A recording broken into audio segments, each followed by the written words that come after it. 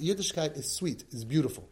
If you don't think it's beautiful, something's wrong with you. One of my favorite Nesiva Shaloms, V'la yachlu lishtais mayim imara ki marim heim.